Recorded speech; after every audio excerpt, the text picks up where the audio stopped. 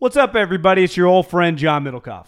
I'm here to tell you about our friends at Game Time. Here's what I need you to do. Go to your smartphone, download a little app called Game Time. Baseball season's in full swing. Oracle Park. Been there a million times. Never doesn't live up to the hype. Go get yourself some garlic fries, a brewski, maybe some ice cream. They have very good Ghirardelli ice cream there.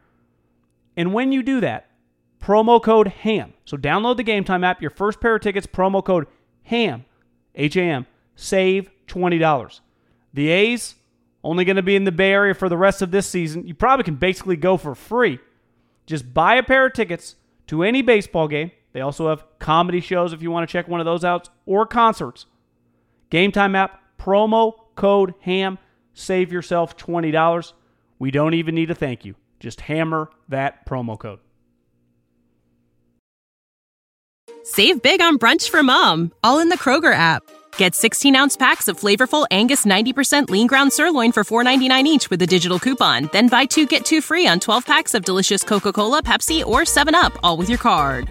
Shop these deals at your local Kroger today, or tap the screen now to download the Kroger app to save big today.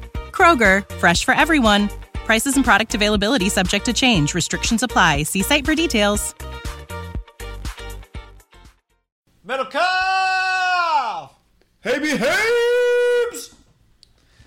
Oh, man. Don't you love gifts, John? Who doesn't love a gift? I don't Who receive doesn't many. love I a don't receive gift? many anymore, though. It makes the ones you get special. Like we got one today. You got one today. that we did. Thank our lucky stars!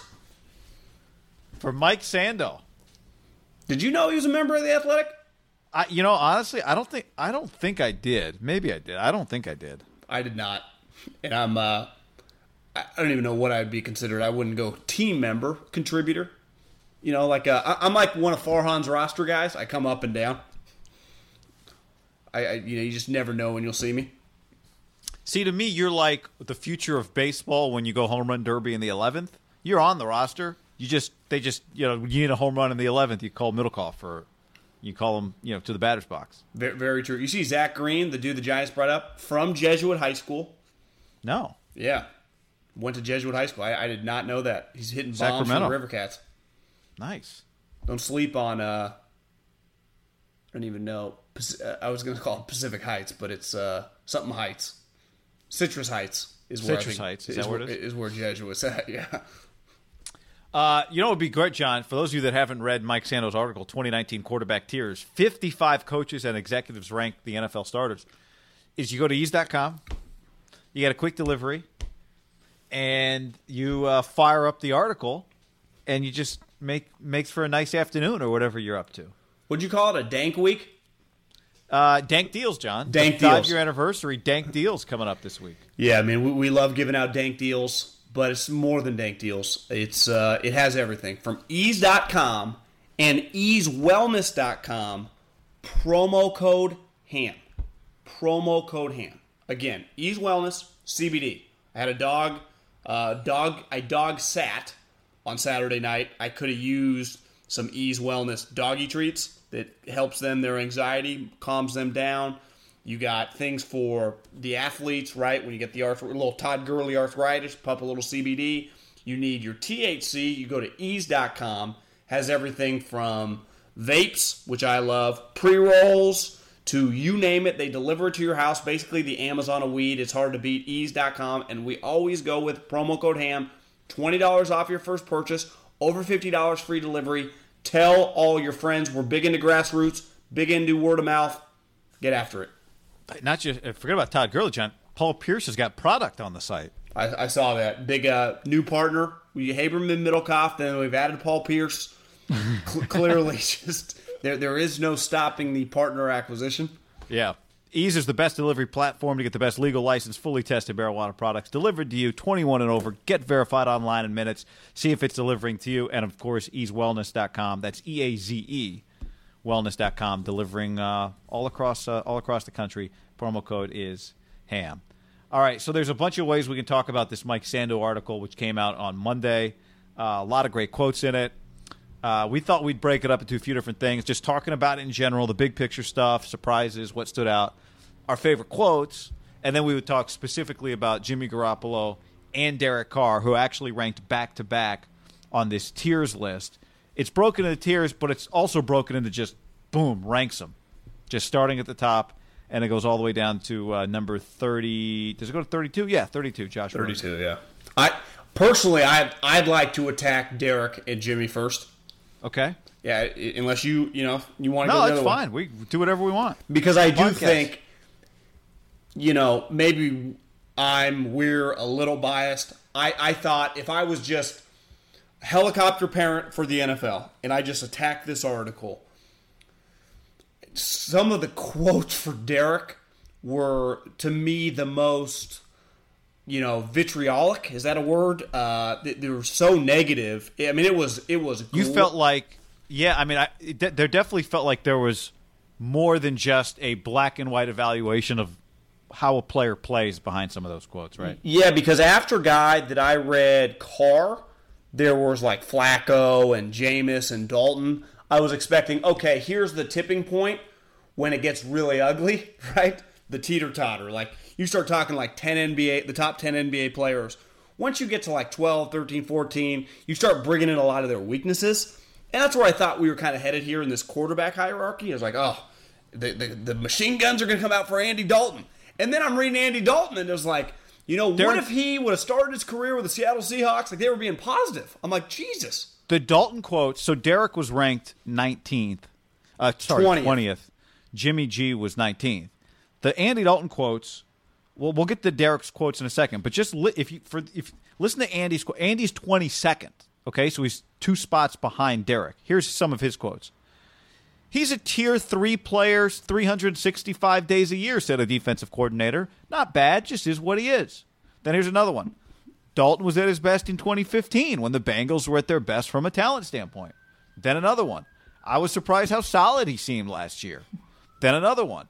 Dalton's like a streak shooter in basketball. Hot and cold. Here's another one. From an offensive coordinator. I think there's hope in this new scheme that it reinvigorates him. He's the classic jack of all trades, maybe master of none. He's athletic, but not great athleticism. Good arm, but not great. In the right scheme, you play good around him. There's nothing that he's lacking to get over the hump. And those are all Andy Dalton's quotes, 3 spots behind Derek on this list. But now to me, this is the one that stood out. You love these hypotheticals, an offensive coach said. You say, okay, take Andy Dalton and trade him to Russell Wilson early in the career. So basically just flip-flop the 2 quarterbacks. What does that look like? We can't do that, but what if we were trying to get our minds wrapped around this exercise? What does this guy look like with all pieces around him? To me, I felt like this entire write-up leaned much more positive than negative. Would you agree? Yeah, it leaned not his fault that he's 22nd. Yeah, like the Bengals are fucked up. Basically, to me, you read that, if you have a top 10 roster in the league and you get Andy Dalton, you're going to be in the playoffs and win some games. Like, I'd have confidence in him. That's the way I took it. And that's the way I honestly kind of look at him like that. So then he's also tier 3, like Derek and Garoppolo are tier 3 as well. We'll get to Jimmy next, but let's go to Derek then. So that we just read the quotes of a guy that's behind Derek on this list. Now, here is Carr, who, by the way, Sando has done this for a few years.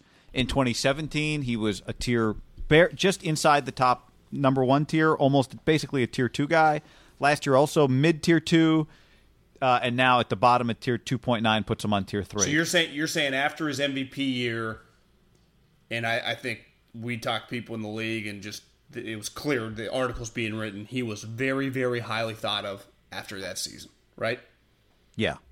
People thought this is a young player whose ceiling is really fucking high. And it's taken a hard left turn after that. After he got shoved in the front seat of the flatbed, right? It's never been the same. I would say it started really flipping the back injury. I'm thinking of the back injury. Yeah, the back injury. Is that when it went viral for him crying? It was like, guys, he broke his back. And even Romo, remember, got his kind of defense. Back. Was like, I've had that suboptimal. Remember, it was a weird name. Right. Subflex or something. But it was weird because Jack kind of called him out. Like, yeah, we thought he had a muscle strain. Why couldn't he come back? It was a bizarre moment. Yep. All right, so let's read some of these quotes. First quote, kind of positive. Quarterbacks coach. It's tough when guys get stuck in bad situations. Carr has number 2, tier 2 ability, but he's probably just a tier 3 right now. Okay, off to a fine start.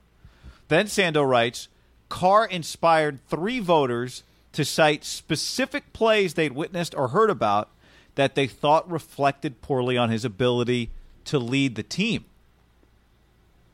I'll read these, and then I want you to say why these are significant, John, because you had a great point on this. Voter number 1, he throws one against the Chargers. 4th down, he threw the ball away. Just gave him the ball. It was the darndest thing I'd ever seen. I think that drives Gruden crazy, and he misses way too many throws. Would you agree that might be the worst play of his career? 4th and 5, and just threw the ball onto the ground? Yep. Voter number 2, watch the last 2 minutes and 30 seconds of the game against Indy. He was just flinching in the pocket. They weren't even pressuring. It was like he conceded the game. And then voter 3, the Chiefs game. He throws a pick 6 to the guy, Jared Cook, who isn't even running the route. It was, what the fuck? Okay, so there's 3 quotes. Okay, it just hit me.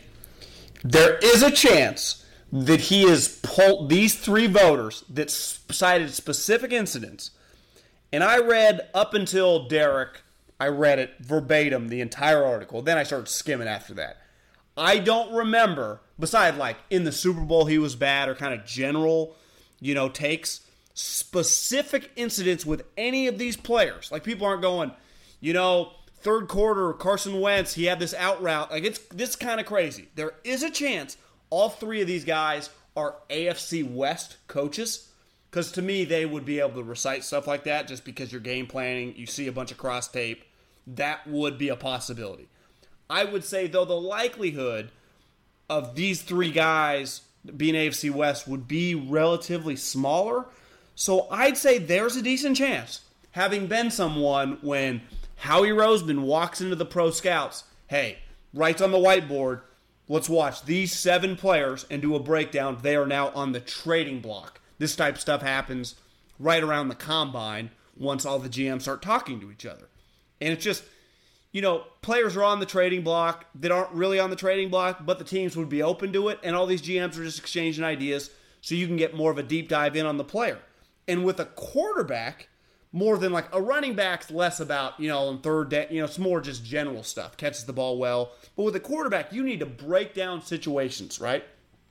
To me, this reads like these coaches were given, hey, this guy might be available for trade. Let's take a deep dive and look at him, right? Because that, it wasn't there. All 3 examples were the same game. Like, Derek had this one polarizing game the entire league's going to remember. It was a Charger game, it was an Indy game, and it was a Chiefs game. God, I don't even remember 2 of the 3 of these moments. I talk about, Derek Carr for a living, partially. Like, I don't remember the Chiefs pick 6. I definitely remember the Charger play. The Indy play, I don't remember that. But it's just, that's, I think it's pretty clear. And then the next quote you're going to read, let's call it what it is. There was a moment where I think Gruden thought he might be able to get his hands on Kyler Murray. And if he was going to draft Kyler Murray, what would he have done with Derek? Derek would not have been a Raider anymore. So, and I think both him and Jimmy, there's going to be a theme with these guys if they both go bad, or if one of the 2 of them go bad. They have a combined $7 million of dead cap space. $7 million combined, guy. So if one of these guys shits the bed, if it goes weird for either one of these guys, because I see Raider fans doing it all this time, like when Florio brings it up, they will not be on the team next year. Again, it would have to go really bad for Jimmy. But Derek, I think it's safe to say, if they go 5-11 and has a bad year, do you agree he will not be a Raider next year? I do agree. I do feel obligated to say that the clip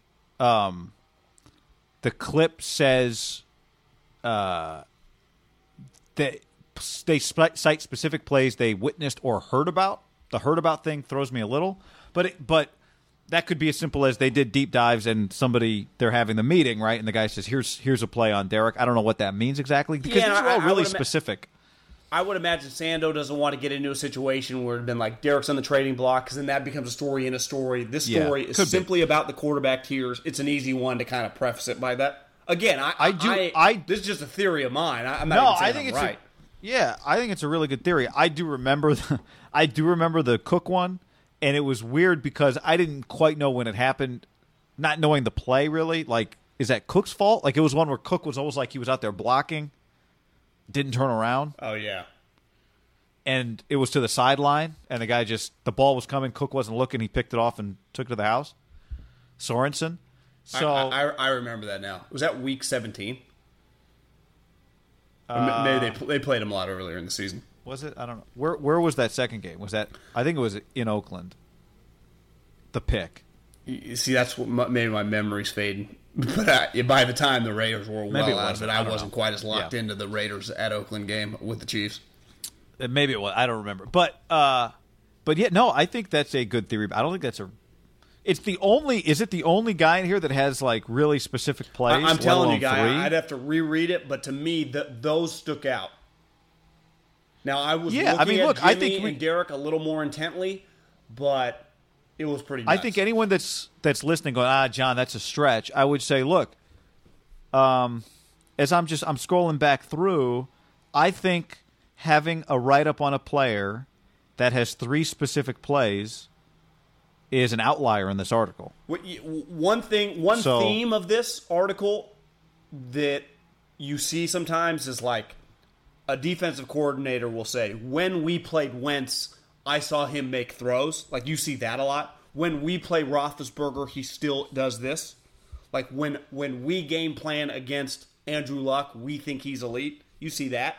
But this was, like you said, either they witnessed, like they're kind of helicoptering in on this. They're not, when we played Derek, we knew he will wilt. It was no. When I studied him, now again, he prefaced it differently, but that's the way. You don't, I heard something with 2 minutes and 30 seconds left in Indy. You don't hear, people don't talk like that, right? To be able to recite specific down and distance and situation, you know? Also, now, there are a lot of quotes that he doesn't say who the person is, right? But he identifies these people as voter 1, voter 2, voter 3. It would be alarming if all 3 of them were general managers, right? Yeah. My takeaway was, like, if it said defensive coordinator, you wouldn't think this. But if all 3 said GM or assistant GM, you'd go, whoa. My takeaway was these were coaches, either offensive or defensive coordinators. Or head coaches. That's what I assumed. Because if a player's on the trading block, a player of Derek Carr's stature, like a guy that could be your starting quarterback, you would put a lot of emphasis on your coach and your offensive coordinator evaluating them more than just yourself as a GM. Like your coaching staff, like when it comes to, hey, Middlecoff, if Haberman was a GM and you're like, I want you to watch Jimmy Ward, like, we're not wasting our coach's time too much until I give you, like, yeah, I think we should really look at this guy. But if it's Derek Carr and I'm your pro scout, you might go right over my head. Like, you might just go to the offensive coordinator. Hey, could you break down 5 of his games? Like, if this was March 1st, let's do a deep dive on this guy, you and the quarterback coach, and tell me what you think.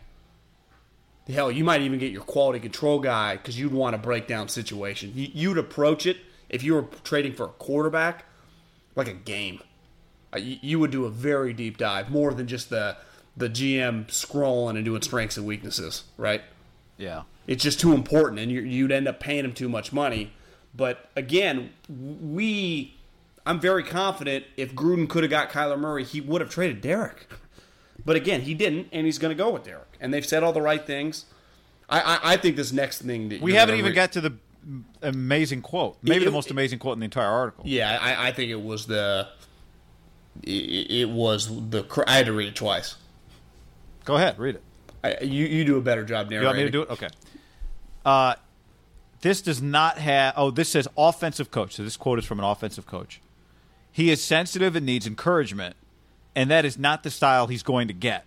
When someone shows disappointment in him, he shrinks. The head coach not coming out and completely endorsing him has to be eating him alive. When there is blame to be placed each week, it falls to the quarterback, and that's going to be a problem. So they had better hope they win, or it's going to be rocky for him. Well, where do you start with that? I think you start with the first. Sensitive needs encouragement, shows disappointment, he shrinks, eating him alive. I think you start with the first sentence. The league, because again, this is the league talking. And if you go, like a Raider fan will go, this is just one coach's opinion. Yeah, but the other 3 voters, who I'm just going to assume, for argument's sake, are different than this guy.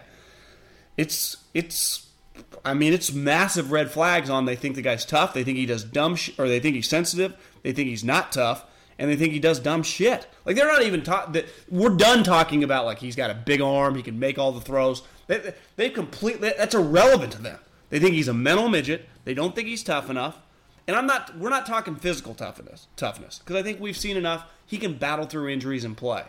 It's that, and this is what makes me the most nervous of, can he get back to 2016? He was so confident in the pocket that year. That's the reason he was just slicing and dicing people. And that's what basically they're saying. When the slightest thing goes wrong, and that year, a lot of things went wrong when they went 11-3 under his watch, because he had all those fourth quarter comebacks. So they were down in all those games. That's what I think people forget about. They weren't just kicking the shit out of everybody. They were in a lot of tight games, and he made big plays in the fourth quarter when, quote-unquote, guys usually shrink, right? And he didn't. He rose. And I also think they're kind of indirectly saying, well, Gruden's kind of an asshole. He's not the easiest guy to be around for the quarterback, and this is not the best fit. And remember, it was last year the narrative was you can't swear at him, which I knew was stupid because Pat Hill swears all the time. It's the NFL, you know. To me, it's more about when you get blasted in a meeting for doing like Derek. Yeah, the guy in the screen in that Charger game was not looking at you, but you have to just throw it to your fucking offensive lineman. Like, you throw it in the ground, the game is over. Like, in the history of wars, when they throw up the white flag, we might as well just you just start walking in the locker room because we just conceded. And yeah, what's the offensive line? At least you tried. That's what the NFL. The guy didn't even try to win. And Well, I mean, like, offensive lineman, he'd be like, well, you don't know the rules, they're not eligible. But yeah, pick somebody. Whoever. Somebody. I mean, Jared Cook was around there. Whatever it was. Throw a pick, you're saying. Yeah, throw a do pick. something. And I think last year, Gruden got crushed, and rightfully so. The entire blame of the shit show was on John Gruden. This year, it's like, well, John did go out and get Antonio Brown. They signed Tyrell Williams. They took a first-round running back. They signed Trent Brown. Like, they've added some pretty key pieces here on offense. Like, the excuses for Derek are, well, can you just play at a highly functionable level? Not even Pro Bowl, but just, that's an Andy Dalton, you know? Because that's where the league thinks he's terrible right now. Because to me, these quotes are way worse than his ranking. To me, these quotes read like someone you'd see at the end of the list, right? Yeah. Yeah. And I think part of that is where he's been. Like, people still think what's unsaid here, and which is what you said, is that there's still a lot of skill. Well, and the end of the list is full of, like, first and second year quarterbacks, which we just don't have information on. It's like the Darnolds, the Allens, the Trubiskys, where, like, this guy is a max deal quarterback who has been in the mix for a Pro Bowl, and now he's, like, they have him right next to, like, Flacco. They think he's close to being kind of done as a guy, which is crazy. Yeah. And I'm not going to go that far yet, but I will not dispute the importance of this year. Like, we're going to talk about Jimmy here soon. Derek's played in 16 games 2 years ago, or 15 games 2 years ago, and I think 16 games last year. It might be 15 and 15, whatever. Like, Jimmy, we died to see Jimmy get 30 games or 31 games worth of sample size, right, for the next 2 years of Jimmy. Then then we can have a legit, we feel concrete about our opinion. Right now it's a lot of like, yeah, this, that. With Derek, like, we have a pretty large sample size now, right? We had a lot of game tape. Not just a 5-game stretch or a 10-game stretch, multiple seasons. Now, the one telling thing, this first quote was, when guys get stuck in bad situations. People of the last 20 years go to the Raiders to suck. I mean, that's just a fact. And it's why we gave Derek and Khalil a lot of credit. They went there and they succeeded. It's hard. I mean, they're moving next year. Their schedule sucks this year. Their coaches, it's not the easiest place. It's not a stable environment. Yeah, if we're going to play not devil's advocate, but just give some counter here, the multiple coaches is a big part of it, and coordinators, although maybe you contribute to that, right? Like we talked about that before. But I do think this, especially the way the game is played now and coached now, the guy that screams and yells at his quarterback is that guy in the majority or the minority? Now, I mean, guys do coaches do talk pretty aggressively to quarterbacks, and I don't know that John Gruden's on the high end of being a dick to the quarterback for an offensive coach. My ultimate point is, if your thought is my quarterback is sensitive and needs encouragement, then if you want to get the most out of him, then you coach him that way, right? I would say the majority. I would say the majority of quarterbacks fall on that side. I think what was telling here was when someone shows disappointment, like when things start going a little wrong, when it doesn't feel like the coach is like, this is terrible, he shrinks. That's, to me, not that everyone's getting yelled at in some form or fashion. You got to treat the quarterback a little differently. I get it. But it's like when things go wrong, he gets shitty. Like one thing he can't say this year, and I know he'll say it, like you get smoked in a game, we just got to work harder. Like, yeah, stop saying that, Derek. We get it. Like, you got to play better.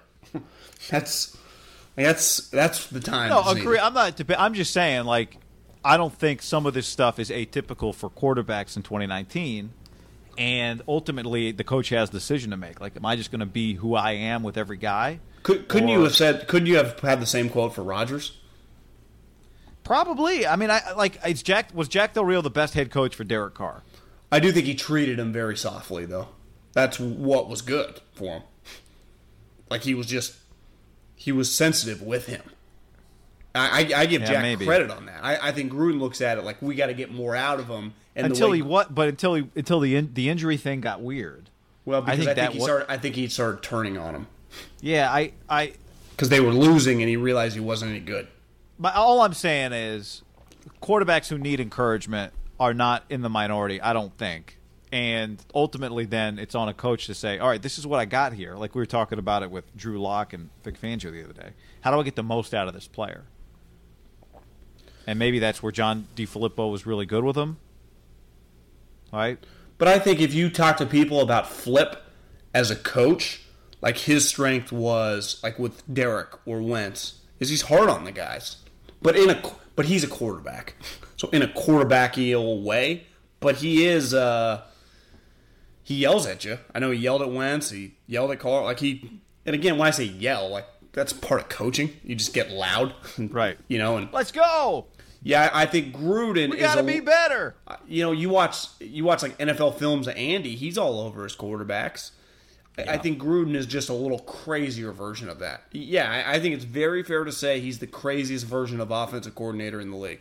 But you'd say, from the outside, you'd go, well, I bet Bill O'Brien's kind of nuts with his quarterback. But maybe he's a little more sensitive with that player. To me, the most telling part about this entire write-up is I don't know if the league could be any more... Like, you could buy Derek stock right now. Like, he's plummeted.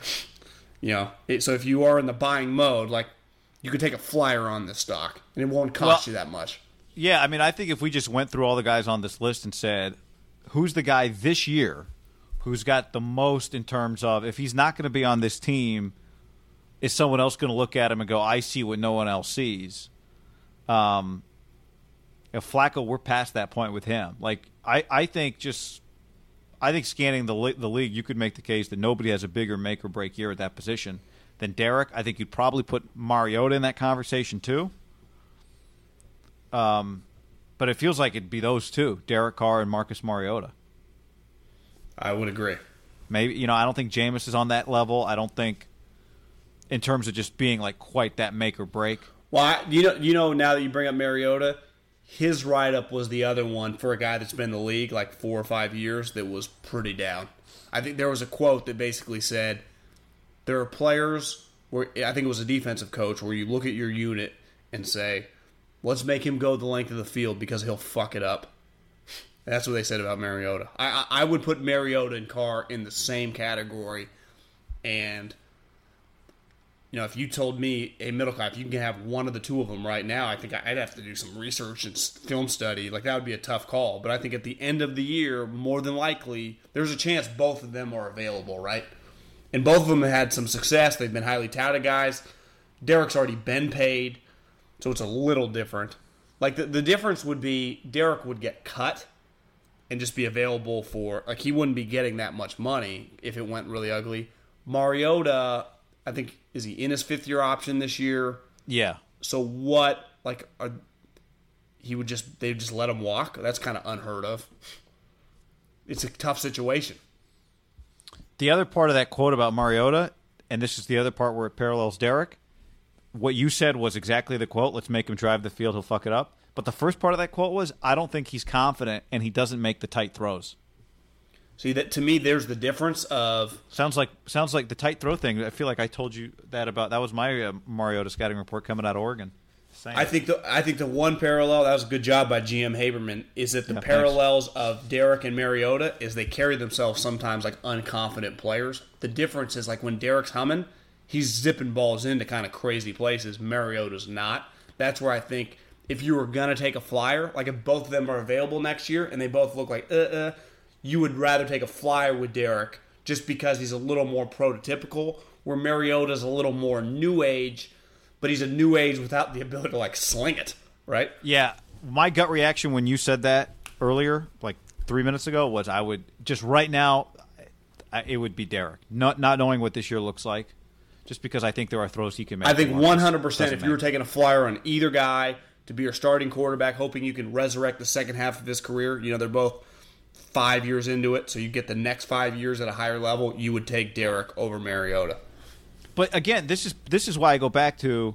But I don't think you'd be like, if someone's like, I'd rather have Mariota, I don't think you or I could look at that guy like he's nuts, right? No, absolutely not. But I also think this is partly like John. I know this player's been good. So are you going to build him up or not? I know he's not your first choice, but Gruden, I know he's been good. I'll tell you this too: if you're Sam Amick or whatever, you're crazy if you don't do a top 30 list in the NBA and do this exact list, right? It turns out, John, I think I'm looking back at my emails. I got an email from The Athletic that I think today announced the expansion of NFL coverage, and Sando was like national NFL writer. So this might be his first article for The Athletic. It is. But I'm saying that this article, even when it was ESPN, was always a big deal. Like, this is just a big deal every year. Sorry, I was addressing something different. I just think this article with basketball could do a good job on this too. I mean, it's just a sweet article. Well, it's like people like Bob McGinn. Like, I hate anonymous scouts. Well, I don't. I love them. They just say whatever they want. Yeah, exactly. Honestly, it always pisses me off when people in the media go like, I can't believe, put a name on it. Well, guys, one, they can't. And two, the media, us, we live for this stuff because we're kind of the bridge because we know these people and it's healthy. Like, this is how these guys think. Like, the one thing clear about this whole entire article is I don't see many, like, vendettas or whatever. Right? This is just what these people believe. Now, maybe there's a couple in there. We're all humans, right?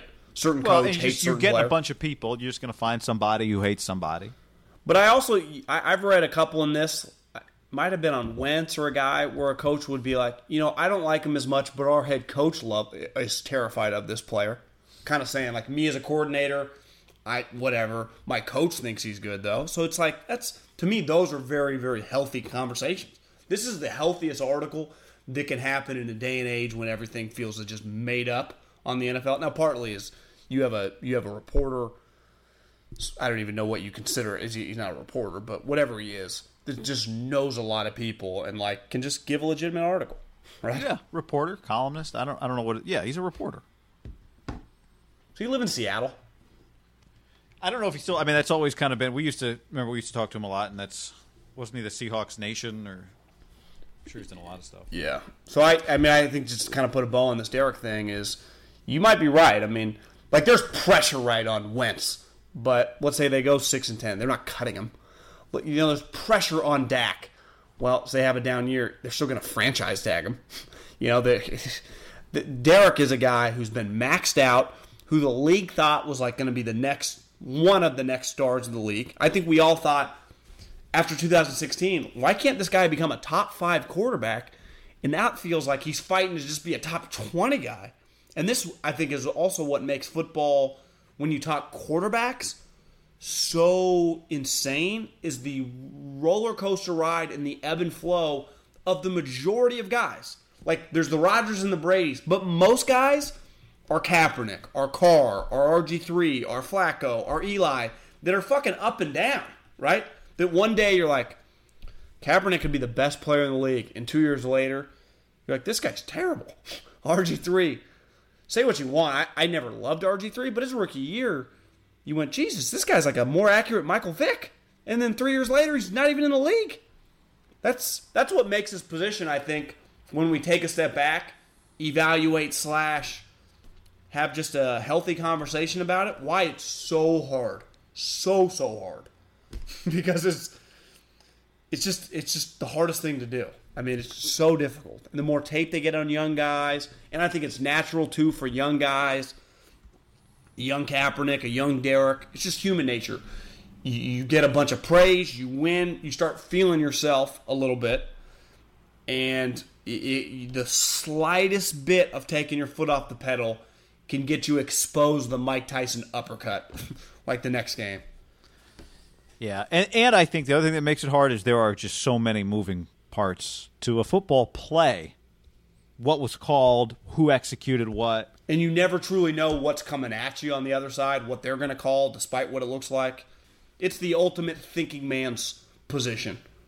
It really, to me, and it's been hammered home in my mind, is once you get to the NFL level. Like, you have to have a baseline of the physical check marks, but once you become an NFL starter, you know, every guy on this list checks the mark. Some guys have better physical attributes than others, but they all check the marks. Then it becomes all about upstairs and all the intangible stuff that drives the analytical people nuts. But that is what truly separates the guys on this list. I know there are people out there that are trying to quantify how quickly a quarterback processes, right? Like trying to measure in your brain what you see and how quickly you understand what you're seeing. And I think that's the next great measurement for a quarterback. But how would you ever do that, Guy?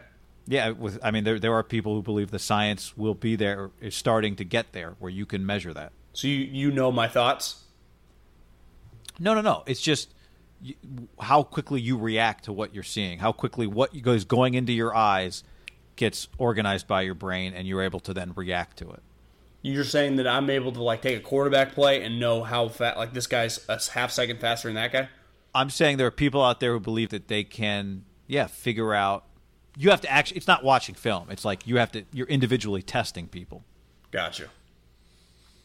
So and that's we talk about how fast does he process? Like that's what we're. You know what's funny? My first reaction was like, God, that's the dumbest thing I've ever heard. And then I started thinking, if I made that comment, I would be no different than me making fun of Guy for being rigid with his baseball takes. You have to be open minded. Of course, that 100% that's going to be possible one day. I like that you brought that in. Yeah, that's exactly the same. refuse to be rigid. Okay, because you agree. The first you hear it against human nature, that's insane. That's not possible. Or right. How is that truly going to parallel football? Yeah, but that's also to me that falls in the category of one day people will fly. It's just there's a scientific this is science. It's there's not science that allows for that. How are you going to measure? But yeah, maybe one day you'll just walk up to somebody and you won't have to talk. This is unrelated to this. You're just brainwaves. Just boom, boom. I hope that's not the case. Yeah. Okay. Jimmy G. Jimmy G 1 spot ahead of Derek, also tier 3. I think this illustrates what you were saying a moment ago about how differently people could think. Garoppolo he's on the 3rd tier. 31 Can I give us a little credit, too, for people who think we're Raiders haters? We talked about the Raiders before we talked about the Niners. Well, the quotes were more explosive. True. But yeah, give us credit, John. Tier 3, 31 votes. That's where he is. He had 9 tier 4 votes. He had 15 tier 2 votes.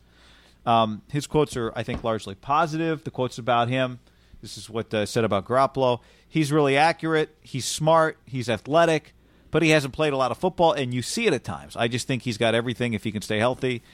It sounds like he'll have a better cast this year, and he's got the coach. That's what a GM said. Another guy. We played them in 2017, and a little like Darnold with the Jets and Baker with the Browns, everybody was walking a little taller because he was there, said one exec. Our podcast downloads raise our hand, too. We like Jimmy G. That's right. That's a good call. This is an offensive coordinator talking about a specific game against the Titans in 2017. There was 1:10 left. He had no timeouts. They needed a field goal. He took it right down the field, said this coordinator. He's accurate. He's got a strong enough arm. He's mobile enough to make plays outside of the pocket when he needs to. And in high-pressure situations, doing that against a playoff team, I said, this guy has a chance. What about the injuries, says Sando? And this is what a QB coach said. Injuries does not mean he's worse. His skills are the same. He needs to stay healthy, and all those things will show. So that's all of the Garoppolo quotes. Well, let's start with the middle one about the Darnold and the Baker one. This guy has a chance. There is no argument that when Jimmy's on the field, and this is the power of having a quarterback, your fans, your coaches, your players, everyone in the goddamn building, if the game's at Levi's, thinks that the Niners can win the game. If the game starts and Jimmy Garoppolo is your starting quarterback, and if you're playing on the road, that team knows that this guy can beat you on the most basic level. The Niners have not had that in Kyle Shanahan's 2 years when Jimmy Garoppolo has not been on the field. Now, they lost a couple games last year, but you know going into that home opener against Mike Zimmer, like how seriously did they take Jimmy Garoppolo that game? Really seriously, right? He was just coming off 5-game winning streak. The hype on him was strong. The tape spoke for itself, and we've seen when he's not there. So on that most basic level, you got Jimmy on the field, you can win with him. At least based on the small sample size. So that's where I'm talking like Derek. I can't say that as confidently, but his sample size is much bigger. Maybe but once upon a time you did. Yeah, and maybe when 30 games later for Jimmy, I don't feel the same. But the sample size, I think he's the most unique player guy on this list because he's played 10 fucking games. 10! But he's been in the league, this is going into his 6th year, and he's made $120 million. Now, he hasn't made all that yet, but you know what I mean. He's been just a unique, it might be an all-time outlier situation. It's just crazy, you know? And I also think that the way they described him is right. He's really accurate. He's a timing and rhythm guy. And this is the league giving the coach a little more love. They think I live him. He's got the right coach. So he's got Kyle Shanahan. Fits in perfectly in this one. He just hasn't played a lot of football.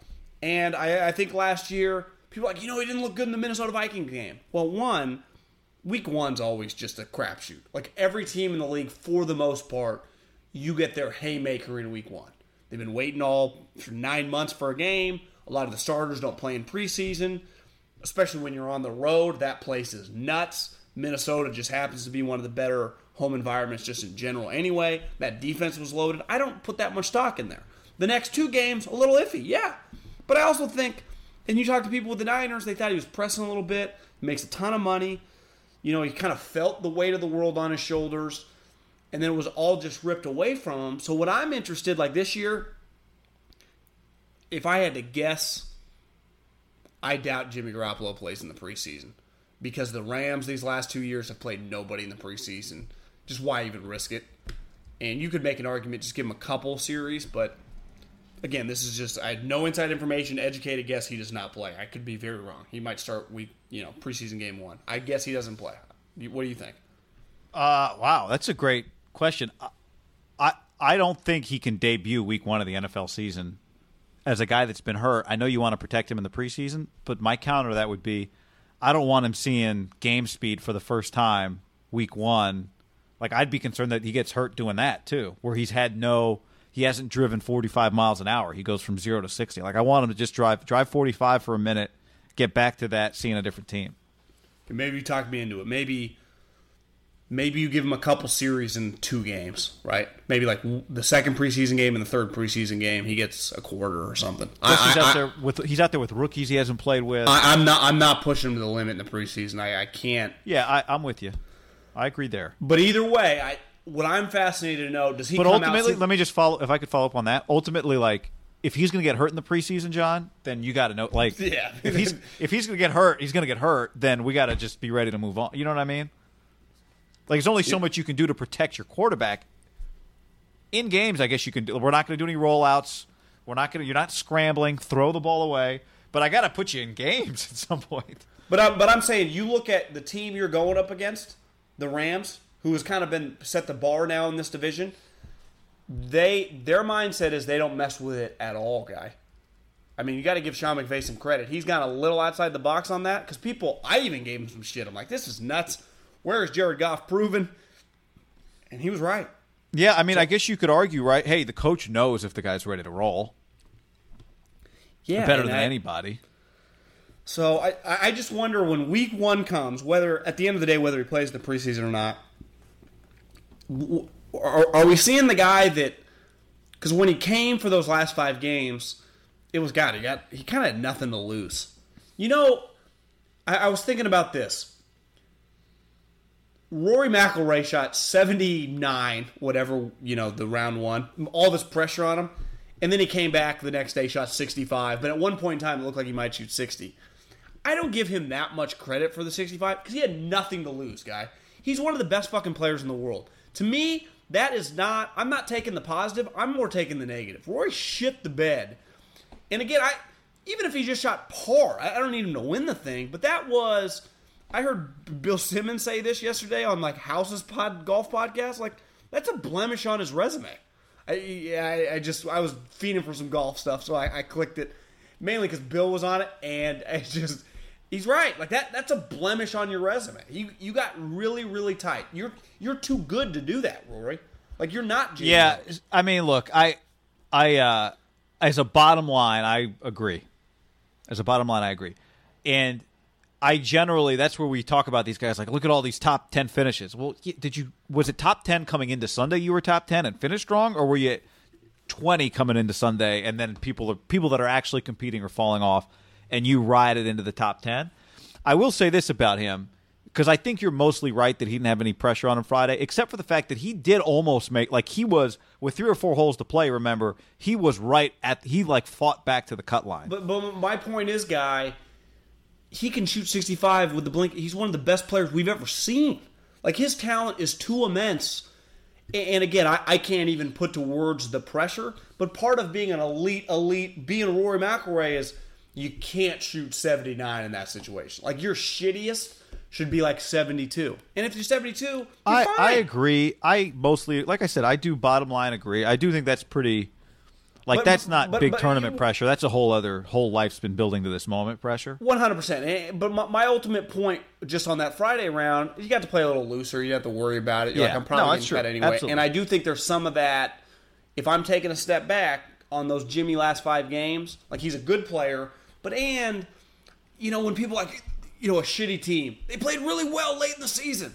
Well, yeah, if I'm J.J. Watt, and I'm getting in the meeting on Wednesday, and we're playing the 2-12 49ers, I'm sorry, I'm probably not approaching them like the 11-2 New England Patriots. So you can fly, to me, where you don't get approached like that, and I think we saw it last year, the Minnesota Vikings viewed the 49ers as a Super Bowl, right? Week 1, it's as big as game as you're going to get. The Lions, and then the Chiefs. All those games were viewed as, you're an elite team. We're playing you. This is a big-ass game. And I think he didn't quite, it just looked a little different. And that's what, when I talk about the sample size, I do think it's fair to say, you've overhyped, because some people in the league and fans, and I do this sometimes, you can overhype a player before we have a lot of information. That's why I throw up the red flag on Baker. Like, yeah, I think Baker's going to be good, but we have a tiny sample size. Now, once I get 3 seasons worth, and I think we've seen this consistently, and this is where the Farhans and the Billies with baseball, I just need more information to make a decision. That's why you can argue, you can go to the mat for Brady, for Breeze, for Rodgers. Like, they've been kicking the Matt Ryan, been dominating for a long period of time. Like, there was no, once they get some tape on Big Ben, yeah, Big Ben's like fucking since 05, brother. So it's just, that's, what are we talking about Jimmy in 2022 when, hopefully, if you can stay healthy, 3 years of tape? Yeah, I don't use the. I don't think we use, but I will say I don't think we use. You and I use what he did at the end of that year when he became a 49er anymore when we talk about him. Well, but part of my I think a lot of what we talk about is based how on good can Jimmy be, and I go, I think he can be a top 7 or 8 quarterback. Yeah. Is based on those games though. Partly, but I think my interpretation of the way we've talked about him now for a while is that it's transitioned to when we've watched him play, we've just seen the throws that he's made, the decisions that he's made, and even though we haven't had a lot of them, said, okay, that's a continuation of, in a more real situation, him going and becoming like an end-of-the-season superstar for 5 weeks. Well, why I'm betting on him, Guy, is because of the skill set. Now, that's what I mean. He has to do it, though. And I think we've seen a lot of people with, quote-unquote, the skill set that for whatever reason couldn't do it. That's where I think I'm not like in concrete he's going to be a great player. I've even pulled back on Wentz a little bit. Like because you see over and over how hard the NFL is, how hard it is to sustain success at quarterback. Like Eli Manning has had a borderline Hall of Fame career, won 2 Super Bowls, and we go, God, how's he had like 5 or 6 just outlier shitty seasons throughout his career? Like it's just really difficult. And Eli and Flacco, same thing. I've seen those guys in the biggest games. I've had money on them and against them, and been terrified and been confident, you know? So I think Jimmy is one of the most, like if Derek has the most to prove, which I think is fair, because if he sucks, he will get cut. If he's good, the Raiders are in the fucking clear because they have a kind of a cheap quarterback for the next couple of years. Like they're in pretty good shape. I'd say Jimmy is like the greatest unknown in the league. Like, could he just be the MVP this year? Why? Because would you be shell shocked if he 37 touchdowns, 12 picks, and the Niners won 10 games? No. And he's the MVP? I'd be shell shocked by MVP. In the MVP mix, right? Like having a conversation about it. As someone who believes in him, in the MVP mix, well, if the Niners make the playoffs this year, that would mean Jimmy is good and he'll be in the mix. Right. But like to me, there's a difference between make the playoffs and you're winning so much so fast that you like that's how many games would the Niners have to win for you to think like Jimmy's got a legit chance to win this MVP? 12? 12, yeah. And then his numbers would have to be what? Probably like 38 and 10. And just look it and just you know it when you see it like this guy's a superstar. Because it was clear by about what'd you say? Early October. Like Mahomes is just what the fuck is this? You know? I mean, it was like that first Steph Curry MVP year. You're like, I've never seen this. You know, and I don't think Jimmy's that because he just. You got to be like Favre or Mahomes. Like Manning was never like I've never seen this. It was just like God, this guy's unstoppable. But it wasn't. He was throwing 90-yard bombs. It was just he's picking you apart and he's got like 6 MVPs, right? To me, Peyton was like Ichiro Suzuki. Like this guy just doesn't stop getting hits. Yeah, or how does he not stop getting hits? Yeah, he's relentless. You know, he's just the sheriff. He's just arresting everyone. Where I think the Brady that first year, once him and Randy teamed up, you're like, oh, this isn't fair.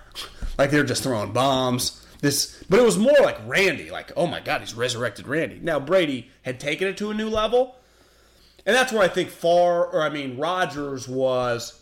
He kind of is the perfect combo. It was like, God, I don't know if anyone in the league can do that. But he's also when he's on, he just kills you. It's like the double whammy. Where I think, Jimmy. He's going to make some crazy plays because he's super athletic, some like Romo-like, scrambles and throw.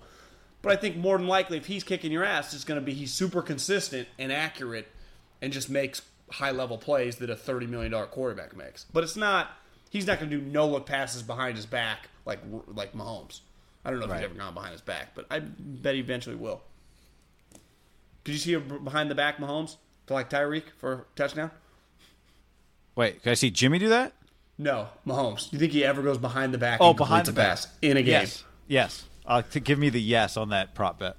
Yeah, even if it's like he's getting sacked and kind of throws it, but it's just arm. 100%. He is absolutely going behind his back. I would agree. I think we get that this year. He has definitely tried it. He's all quarterbacks screwing around in practice do the little thing where they zip it behind their back. Everyone's done it. Yeah. Their ball just goes a little farther in a better spiral. So, yeah, Mahomes will go behind the back. All right. Let's get to some other stuff from this list, John. You want to go to best quotes or like some of the biggest surprises? Well, I think we're both suckers, right, for a good like swear word in a quote from a scout or a coach about a guy. So one of mine we already said, which was just the Andy Dalton. He's a tier 3 quarterback, 365 days a year. I thought that was a great line. I loved, and I don't want to steal this one because you tweeted it, and that's why I initially saw it, and you've already kind of mentioned it, but the Tom Brady quote, like Steph Curry. You can try and find something on Brady, but he's just like Steph Curry. The first quarter might look like crap, but you'd better have a big lead because when it comes to nut-cutting time, he's going to make it happen. Nut-cutting time gets me every time. So I thought that was a great one. Maybe I made up the Roethlisberger one. I can't find it. The other one I liked was the coach who is like begrudgingly putting Drew Brees on tier 1. That one killed me. Drew can carry his team in those pure passing situations, a head coach said. He's limited in certain throws he has to make in rhythm now, but I think you can still give him a 1. That's cool. A courtesy 1 for Drew Brees, who's still an MVP candidate. Agree? Yes. This is a pretty good one for Rodgers. You know, guys like Rodgers that get put on a pedestal so high that it's hard for the coach to keep up. And I was like, that's a pretty good quote, right? Once a player becomes Rodgers or LeBron, the coach kind of takes the brunt of it.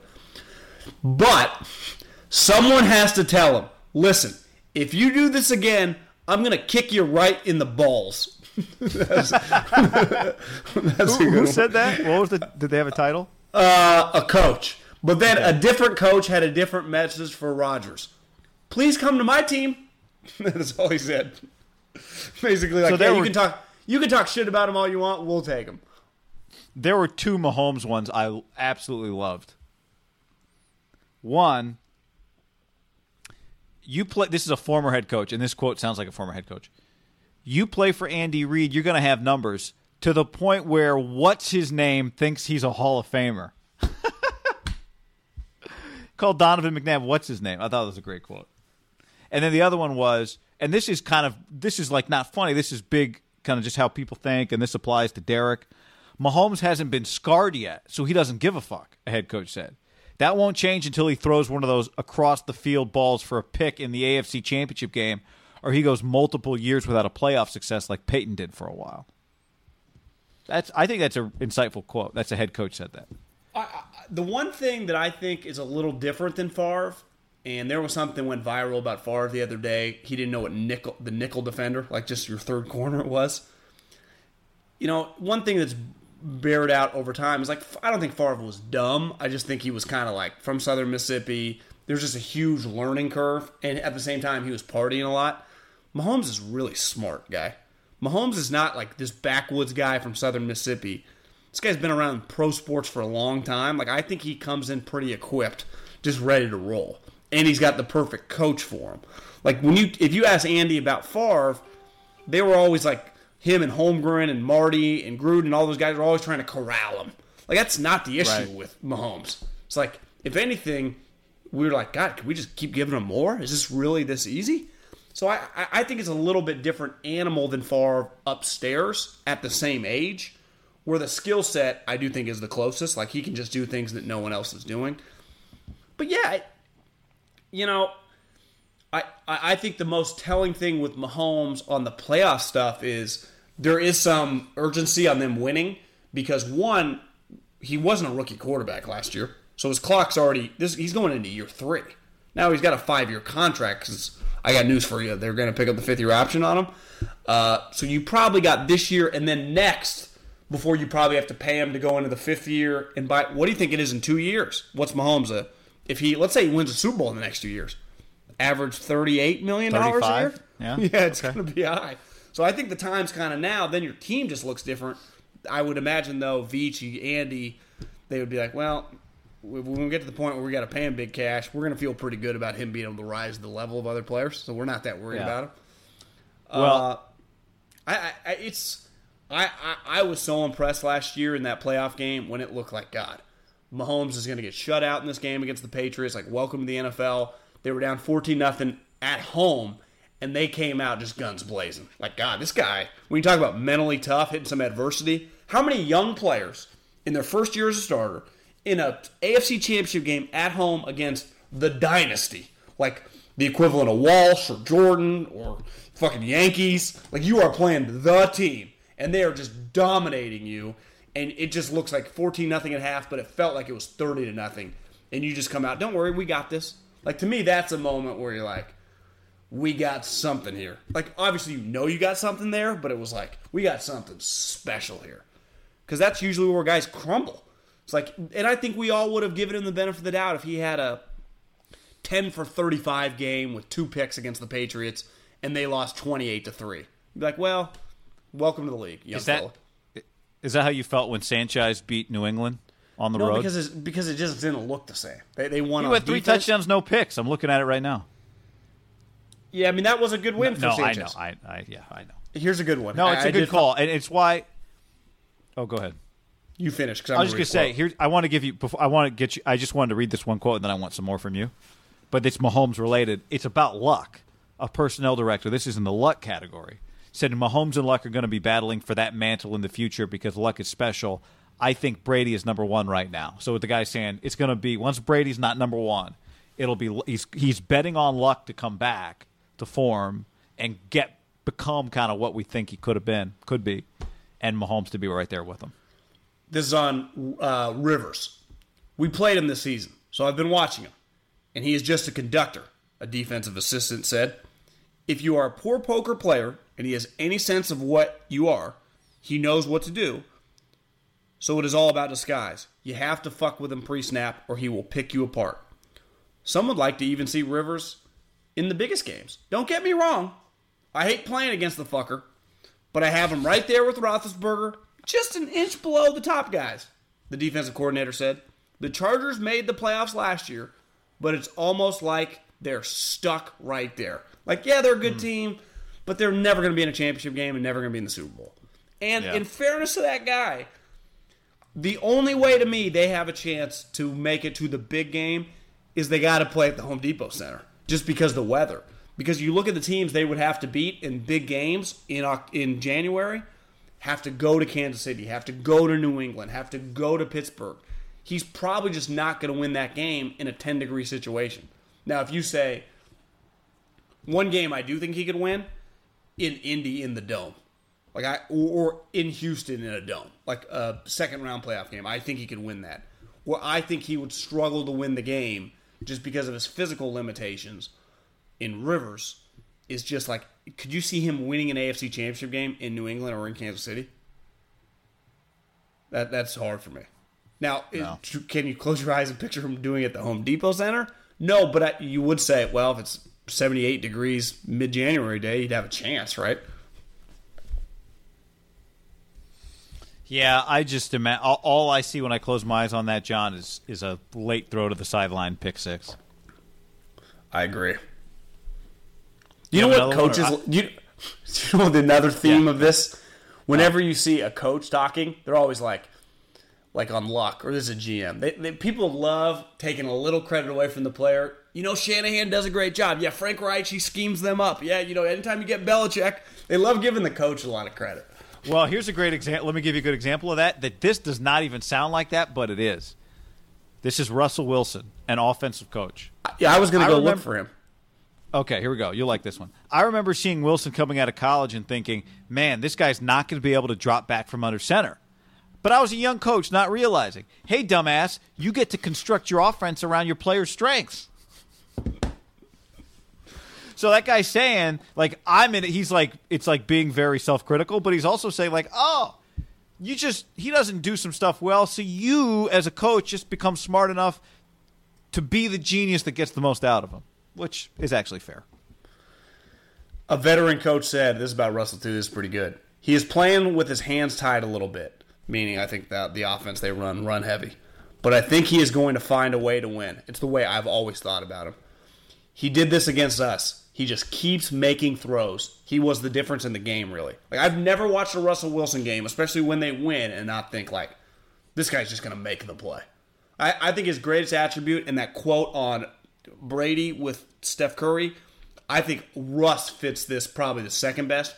No player in the NFL, maybe even more than Brady. Like, how often does Brady truly just suck for, like, the first 3 quarters? Like, maybe once a year. Like, he doesn't have that many. Usually, you can tell, like, Tom's on. And that feels like 12 of his 16 games. And when do you ever watch a Monday Night Football game, a Sunday Night Football game, a Thursday Night Football game, a playoff game, the big game for Tom, where he's just off? Russell is much more the opposite, where you're just like, God, Seahawks look terrible. And then, boom, halfway through the third quarter, big throw, touchdown. They get the ball again, big throw, touchdown. All of a sudden, big throw, touchdown. They were down 20 points, now they're up a point. You're like, what the fuck? He is, to me, he's the closest thing to Steph Curry. When you're like, does he even want to play today? And then it's just boom. And he is as remarkable to me of a player as I've ever watched in the NFL, of just a flip switch, and he becomes, you're just like, am I watching the best player I've ever seen? Right. I have, when I see slander on Russell Wilson, I get triggered. And maybe we're biased because we watch so much out here on the West Coast, the NFC West in general. I feel like I've seen so many of his games. And to me, he has a lot of those against, like, the Niners, where it's just like, whatever, the Niners are shitty the last, like, 3 or 4 years, and he's just kind of going through the motions. And you're like, God, are the Seahawks going to lose this game? And he just, no, they're not. Because he's going to throw the entire franchise on his back. And I think part of it, what makes him special, different than a lot of these other guys, like Derek and Jimmy and Mitch Trubisky, like, those guys are viewed as smaller-end quarterbacks because they're 6'2". This guy is tiny. So when you watch him, he legitimately looks way smaller than every player on the field, where it makes it kind of cool to watch. I think there's an element of that to him, which I think he's as entertaining of an NFL player, any position, as I've ever watched. Like, you just say, hey, if you could watch Russell Wilson today, just entertain you. I'm like, I'm in. Yeah. That's why I love primetime games with Seattle, just because him. I think there's an element of the Warriors that way with Steph. It's just, yeah, when he brings it, you've never seen anything quite like it. Yeah, the bright lights are well worth it for him. Yeah, like, to me, LeBron is like a Brady or a Rodgers, even in his prime. Like, when he was on, it was as remarkable of anything as I've ever seen. But he is, at the end of the day, 6'8", 2'6". Like, he looks like an NBA player, right? Like, Brady looks like what an NFL quarterback's supposed to look like. You know, he's not like an outlier physically. And that's where I always think that, like, outlier physicallys, when they're great, are just so awesome. Like, that's, I think, what makes Aaron Donald. You're like, God, this guy's 6 feet tall, and he's shredded like a linebacker, yet he's the most dominant defensive tackle we've ever seen. Like, how is this even possible? You know, when you walk out to Niners practice, like, I get why DeForest Buckner's good. I mean, he's 6'7", 300 pounds. If you walk by Aaron Donald, he's not that much taller than you, guy.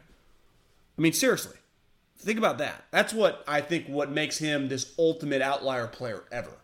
It's like, how does this guy, when we have a defensive tackle that looks like this?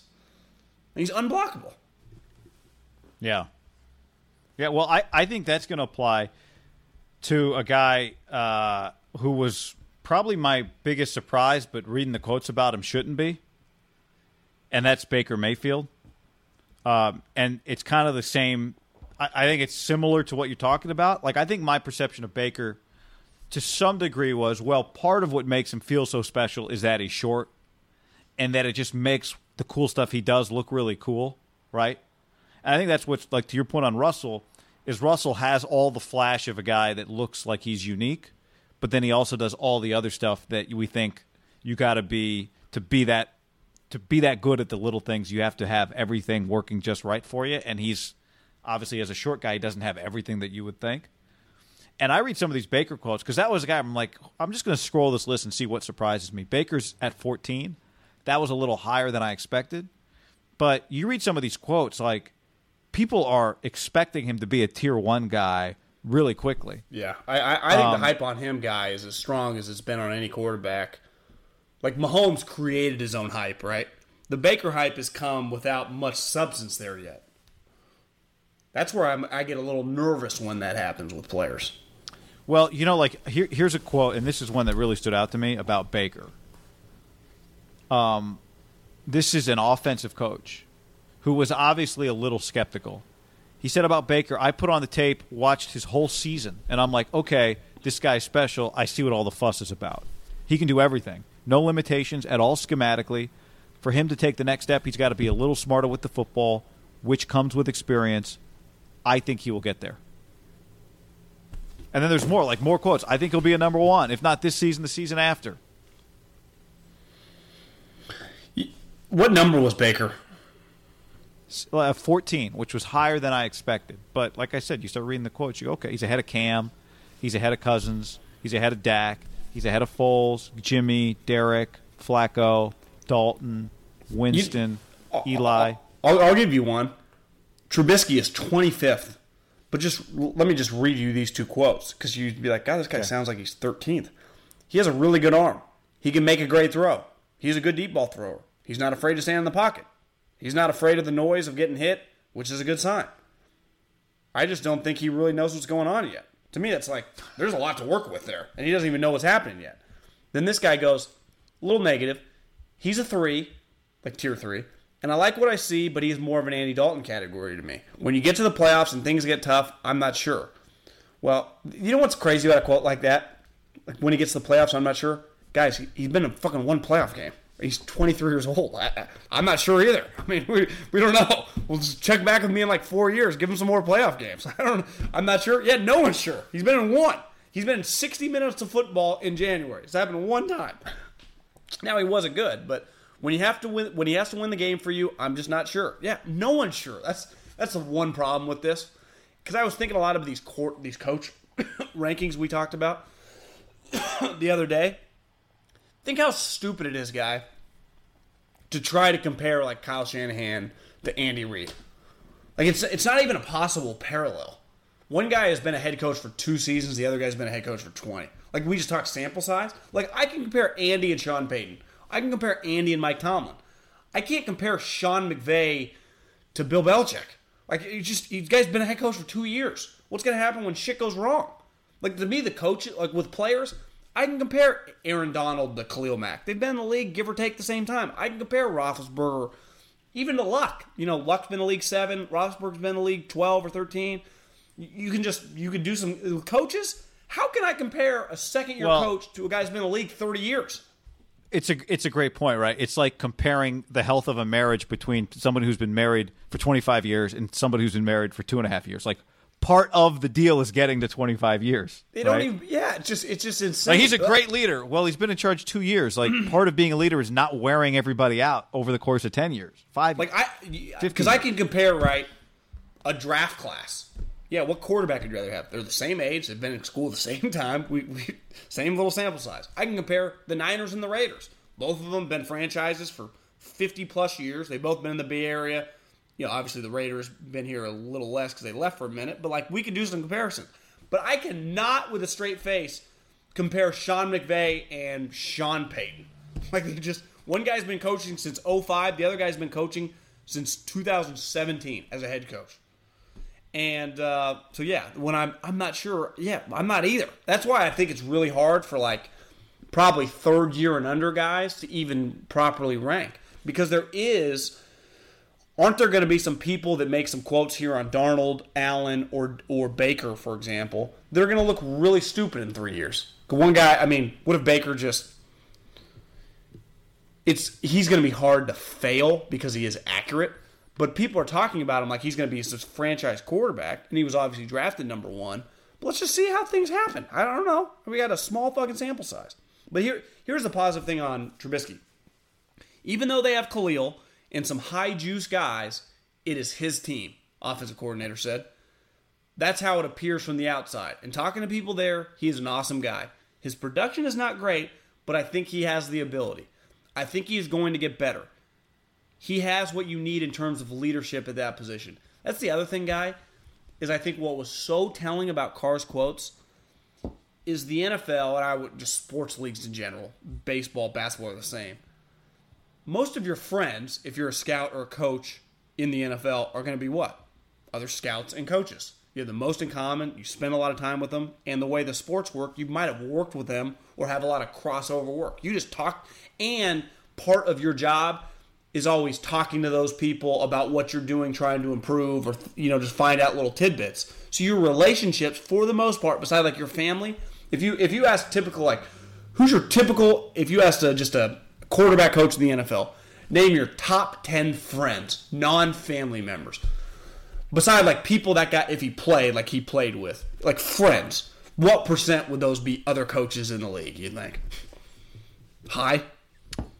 Yeah, I think it'd be high. I think there's always just like, my wide receiver from college is like my best friend. That's what I'm right? saying. I mean, You stuff get some like of those. that. But I'm just saying, like, who would you consider your highest professional friends, even? Like, Right, people you've yeah. met in professionally, then you become good friends with. Because when you meet someone professionally that you then like, you do have a lot in common with that guy, probably, because you're working in a similar profession. And coaching is one where you have no life. So a lot of these people's opinions, and this is where might be wrong on my theory with Derek, but where my theory wouldn't be, he's getting that information from somebody, potentially in the building they're crushing him. Like, you read Trubisky, who's done way less than Derek, who is clearly a major work in progress. The way the league thinks about him, and a lot of that is probably they know a guy on the Bears staff. They're like, I'm telling you, Mitch is fucking great. People are just Right. talking about these guys highly. So I think a lot of these people's opinions of coaches, unless they're saying like a coordinator when we game planned against them, but if they're talking about him as a person, while it's secondhand knowledge, it's usually pretty good secondhand knowledge because they probably know a coach on the staff with them.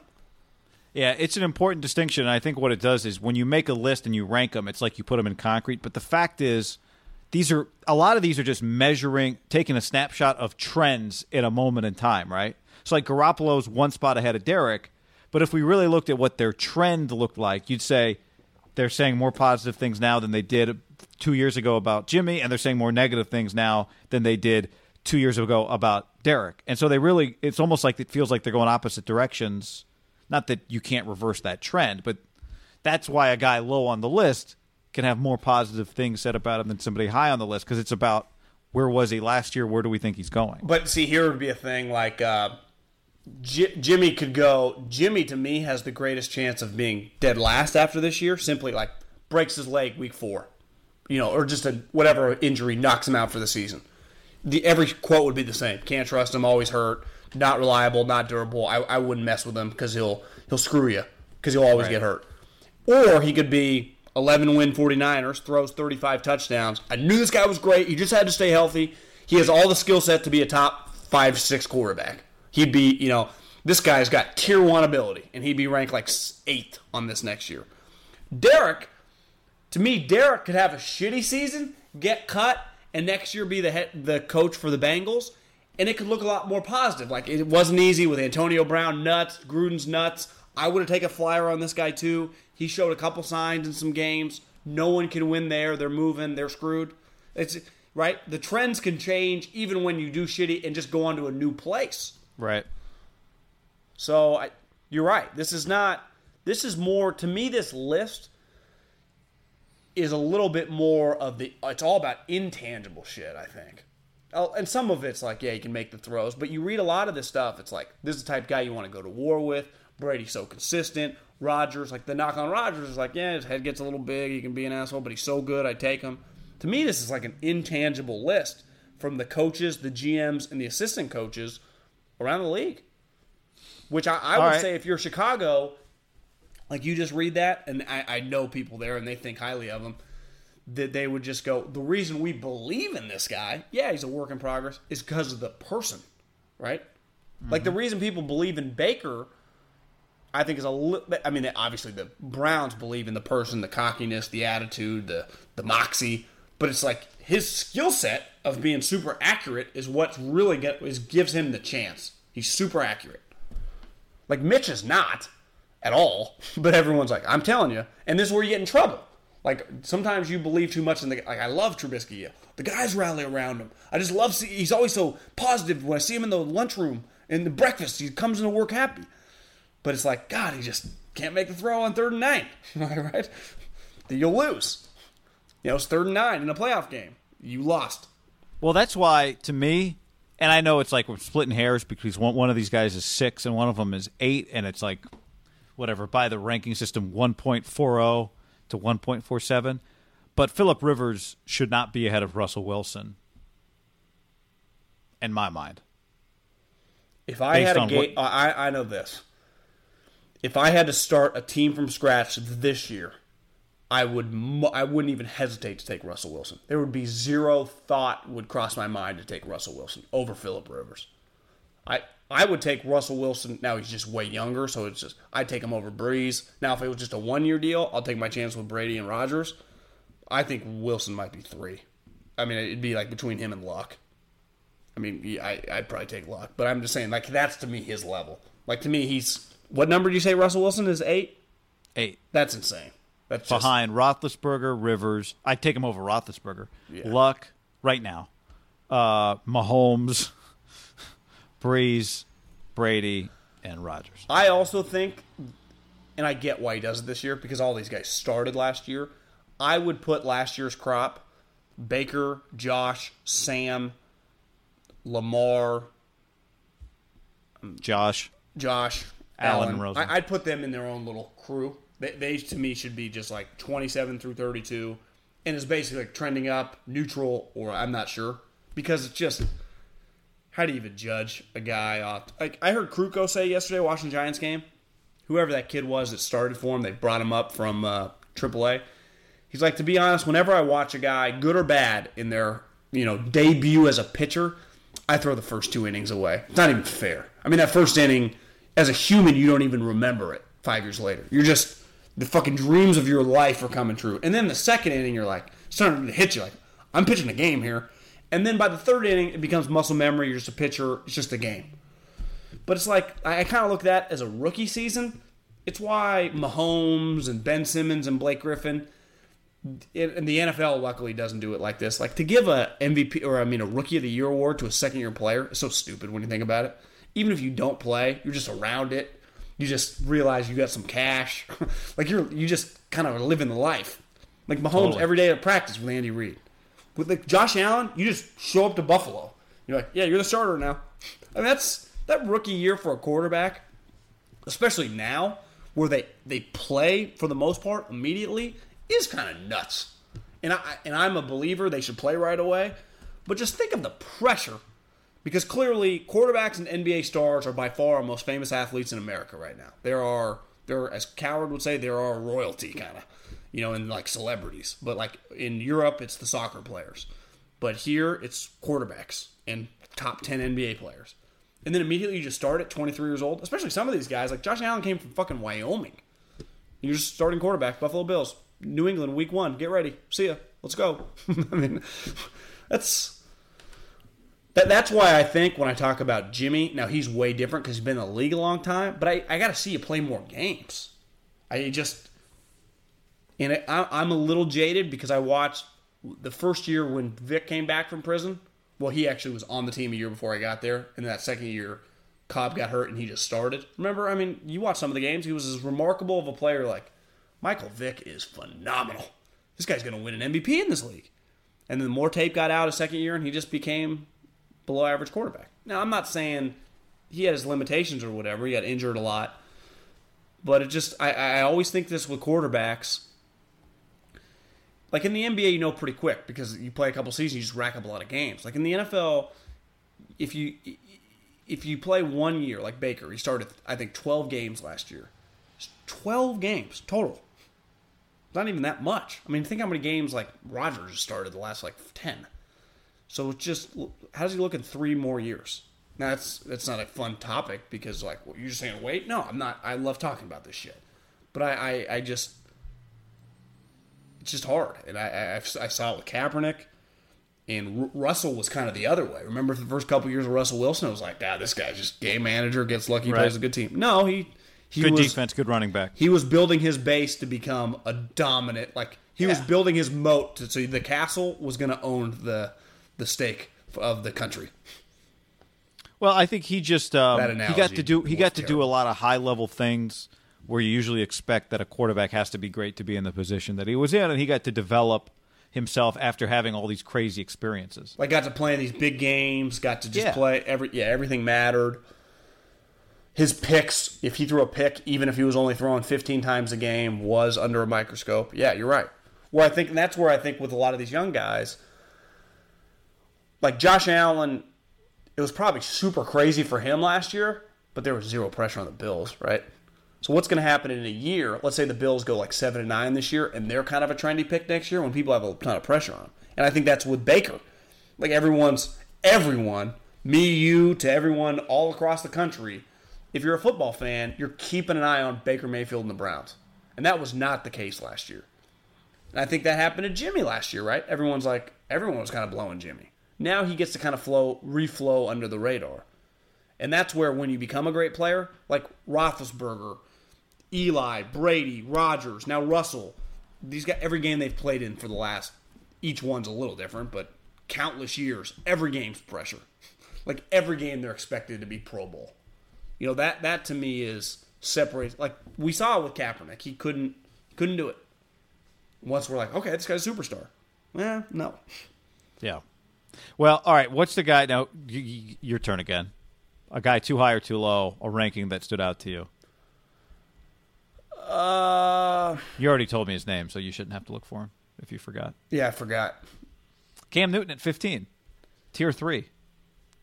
Yeah, to me, I would just put him. He should have just been in his own category if you're putting him in tier 3 because he's been injured and it's just been a little weird there. Because when he's on, in what really world, him and the guy after him what number is he? 15? Well, he's 15 and Kirk Cousins is 16. Like, come on. Well, in what world is Baker Mayfield ahead of Cam Newton? As we see, The one where Cam gets hurt, that world, I think. Man, he's been hurt. He's had a messed up shoulder. Now, Yeah. if you tell me, So I think that's that. His shoulder. Like, I'm more offended him being one spot ahead of Kirk than one spot behind Baker. Yeah, I just struggle. Now, if you want to preface it, I think his shoulder's messed up. He's never going to be the same. Then you win the argument. But if it's like he's going to come back, but he's still flawed. Well, I know when he comes back and he's still flawed, he's better than Jared Goff. Like if I'm getting 100% Cam Newton, he's 100%. He keeps me up later at night than Jared Goff, and I like Jared Goff. He keeps me up later at night, Deshaun Watson. And I like Deshaun Watson. Matt Stafford. Yeah, I like him more than Matt Stafford. And Does I he like keep Matt you up? Stafford. Hey, does he keep you up later than Phillip Rivers? No, I mean, it starts stopping there. Okay. But Matt Ryan? Cam Newton's won an MVP. Like, on any given day, Cam Newton can throw for 400 yards and run for 2 touchdowns. He's a dominant player. Like, Cam Newton's a really good player. Do you know the most fascinating guy on this list, guy? And maybe just the most polarizing guy when you really dig into like NFL people, because I think they all just get kind of a football erection when you talk about Matt Stafford. Like, God, if I could have had that guy. God, if we could have him. God, if we could have used him in our system. Do you ever meet, or I mean, this guy wouldn't come up if you just met someone in the NFL. But if you read about people that talk about the NFL and Stafford comes up, they are always really bullish on him. They're always like, God, that guy's a dude. You know. It may be too late now, and the ship may have But that's the sailed. thing is, I think part of it is he feels young. Well, he's not that old. I think he's like 30. He's on his third contract. How old do you think Matt Stafford is? 31. Yeah, he turned 31 in February.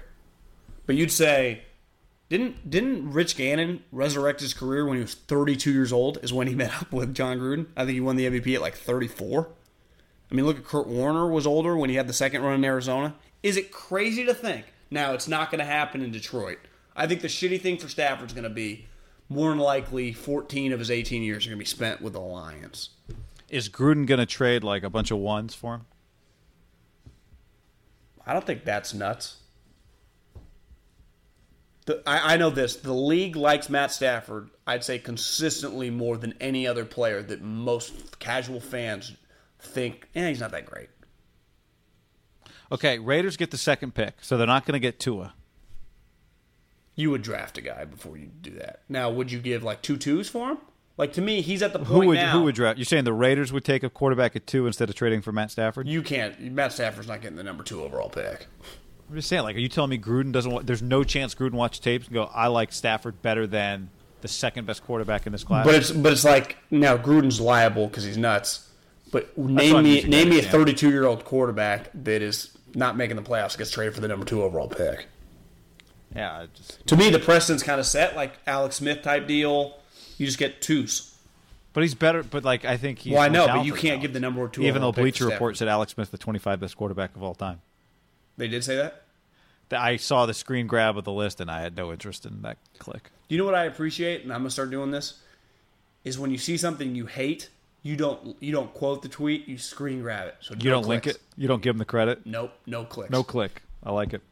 How about Cousins though, right behind Cam? Well, this is Does that to me a does that surprise huge you? year for Kirk Cousins. Every single comment was, "I don't trust him in big spots. I get concerned with him when it counts," said a GM.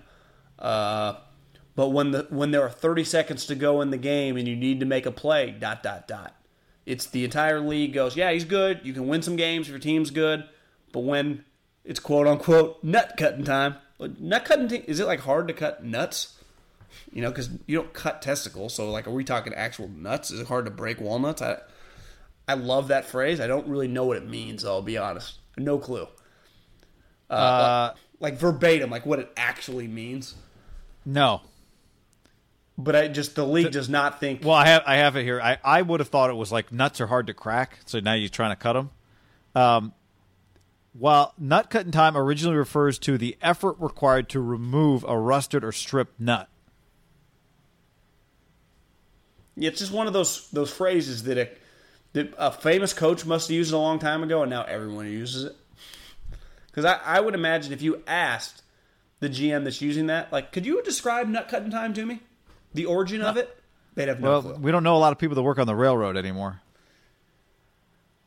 Here's an interesting part of this. I guess those would have been stakes. He can throw the ball. I think he's good. I question his makeup a little bit. I'd probably leave him as a 2, but he has the innate ability to get everybody pissed at him. That's kind of interesting. Isn't that kind of interesting? Yes. Well, chip on the shoulder guy can do that. Well, chip on your shoulder guy that is really intelligent, I think that's his combination. Like, he's a really smart guy, but he's got this, I am a top 5 quarterback, yet you're looking at me right now, and you look at me like I'm the 12th best quarterback in the league. So he's fighting like this ghost that's not even there. Like, there's some of that with Rodgers on a much, much higher level, but it's like Cousins, you fucking just got $85 million all guaranteed. You've been franchised twice. You've made $130 million playing football. My math could be off. Could be more than that. Just play. How do you like that? Well, right? remember last year, Thielen snapped on him because he's like, you were out, because he's like, throw the goddamn ball. Remember that on the sideline? Yeah. You know the hard part about quarterback guy? Because you see these people kind of go back and forth. They're like, I love his fire. Like, I love the Brady just lights everyone, gets everyone going. This guy can rally the troops. But then there's like this balance of like, he's got this ability to piss everyone off. Like, do you think people just get pissed off when deep down they're like, is this guy good enough to be screaming at me? Like Brady or Rivers or Well, I think Wilson. one thing people really hate is you think you're better than you are. Not even you think you're better than me, but like, what is she doing? What, moving her hair about like that? She's not even that hot. Like all that kind of stuff. Anything in that category is why do you think you're better than you are? Just is an automatic hate. Why do you think you're better looking than you are? Why do you think you're more talented than you are? Why do you think you're taller? Why do you act like you're taller than you are? Like all that stuff. Why do you think like you're a good shooter and pick up hoops when you can't shoot? Like anything in the category of why do you think it just pisses people off? Like immediately. It's just a human trait that we all have. Yes. I would probably agree with that. Now, you would probably, in Kirk Cousins' case, he's like, well, if I didn't believe that I was actually better than I was, I would never have made it this far as a 4th round pick. 100%. It's not a bad quality. It's not necessarily a bad quality. But I do think the human element of it all, right, there is, once you get like over 30, I've noticed this. I always thought, like, as a guy, you really mature from 18 to 22. And my greatest maturity growth, I think, in my life was that. But I feel like mentally, the last 3 or 4 years, I've become a lot stronger and just been able to have a better feel, just feel for everything. And I would imagine humans just sit and you just read about it. The older you get, the more wisdom you have or whatever. I think it's like Kirk Cousins. You're not 25 anymore, so you like pick the worst spots to yell at me if I'm a wide receiver. Like, you have a feel for the room. I kind of think that's what this exec's saying. Like, I question his makeup a little bit. Like, he doesn't quite get what he doesn't get, which is weird for a smart guy, right? Because you go, well, the way he made it was being super smart. Yeah, but smart and feel are not. You don't always possess. No, I think they're completely and sometimes separate there's entities. a level of smart where you're like, you don't need to be any smarter. If you could take some of those smart points and put them on feel, that would be ideal, right? Well, that's why I remember, didn't we talk about like 6 months ago? It wasn't 6 months, maybe 3 months ago in OTAs. One of the stories was Mike Zimmer starting to give Kirk Cousins a lot of different looks. Mike, he's not a second-year player. He's been in the league 7 years now. He was with Washington 4, franchise twice. He's in his second year. That'd be 6. So we're talking about a veteran player here. Like, you're giving him looks because you're just trying to, like, sharpen the knife. I get it. But you're acting like, these looks, that to me is a pretty big red flag. Yeah. He's a bizarre player because he's not bad, but he's not good, but he makes a shit ton of money, and he doesn't get a pass because it's like, well, he's just playing for the Lions or whatever. Like, he's on a team that you went, when I, over the summer, met a buddy in Tahoe, works in the league, we went out to dinner, drinking, just bouncing things off. I'm like, what would the Vikings record be with Aaron Rodgers? He didn't even hesitate. He's like 15-1 worst. It's like, if I told you Aaron Rodgers on the Vikings, who would be your Super Bowl pick for the NFC? Yeah, you're right. It'd be them. But you're like, are we sure the Vikings are going to make the playoffs? But Rodgers the high end. Let's just say like Deshaun Watson was their quarterback. How about Dak? Yeah, Dak. You'd go, they're a playoff team, right? Is Cousins? Do you feel like the Vikings are going to be in the playoffs as we sit here July 22nd? I think it could be a really weird year. But you wouldn't be shocked like if they won 10 games, right? But you also wouldn't be shocked if they went like 6-10. It'd be hard. They'd have too much talent to go 6-10. But 6-10 would surprise me more than 10-6. To me, their 8-8 looks shitty because you're like, God, you're a 12-win team. To me, they go 8-8 this year. It'd be hard to trade Cousins, even on the 1 year at a lot of money. But some teams that are going to have cap space need a quarterback. I would say he's no lock to be on the team next year. He is a tradable player. Expiring contract, no dead money the following year. Take a flyer on him. Yeah, them missing the playoffs would be, I think, a massive no, I'm not out on a limb here. Massive failure, right? Well, are they a 2-playoff team division? Yeah. You mean instead of 3? Well, you don't. LaFleur? You think the Bears remake it? Yeah, I think the Bears go back to the playoffs. And the Packers are out? Yeah, I think the Packers are the question there, aren't they? And the Lions suck? It's actually a sneaky, when you kind of take a step back, even they're a flawed division, it's not really the division you'd want to play because you're like, their worst team still has Matt Stafford. Then the third worst team still on paper has a decent roster, and they have Aaron Rodgers. Their coach has a torn Achilles. And then the other two teams are just stacked rosters. You just... I do think there's a curveball in that division. I'm not sure what. I don't... It's just... Well, because right now, if you nailed everybody, if you pin everybody down, people would not put the Packers in the playoffs. But if the Packers are in the playoffs, you'd go, yeah, they got Aaron Rodgers. Of course they're in the playoffs. Yeah, they would be the least, like if the Packers made it, and this is going to suck for LaFleur, like Rodgers would get the credit. Yeah, Rodgers just locked back in. He doesn't even really like LaFleur. But anything else from this list? No, I mean, this gave us an hour and a half podcast, didn't it? Sandu. Thank you, Mike. The great Sandu. By the way, speaking of throwing out your first inning, Tim Lincecum's first career inning, I think a lot of us remember. Base hit to Jimmy Rollins. I remember it vividly, John. The home run to Shane Victorino. But then he strikes out Utley, Howard, and Rowan. Works around a walk to Pat Burrell. But he strikes all 3 guys out swinging. Do you agree with that? Like, you can't put much into a guy's debut in baseball. Well, especially that one, remember, was Sunday Night Baseball. Like, it wasn't just a debut. It was national TV against an incredible lineup. And Cole Hamels was pitching for the Phillies. It's why, even back to Rory, I would give Rory a little room for error on the first hole. Like, he got a double bogey on the first hole. Like, I'd be like, I get it. Like, he hasn't felt that much pressure probably since he was a teen.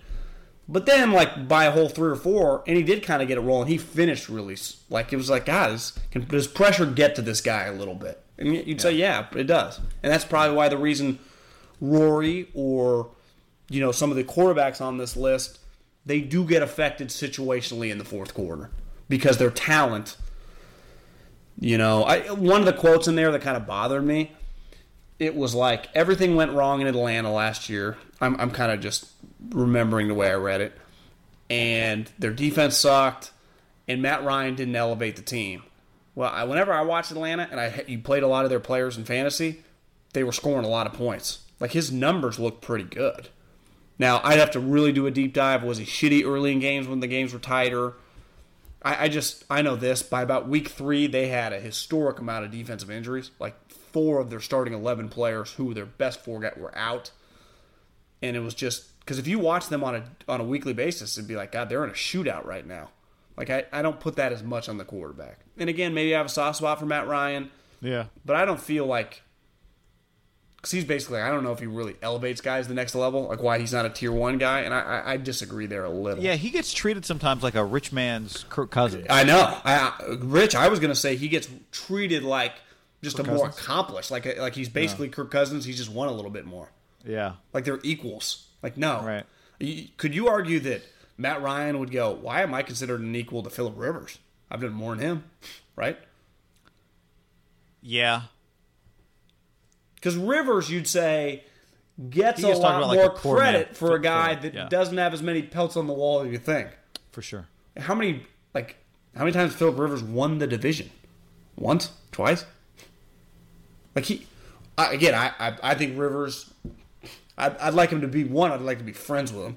2, I love watching him play. I think he's fantastic and he deserves the credit. But if I was just playing Twitter egg to my comment, I'd go, what has Phillip Rivers really ever done?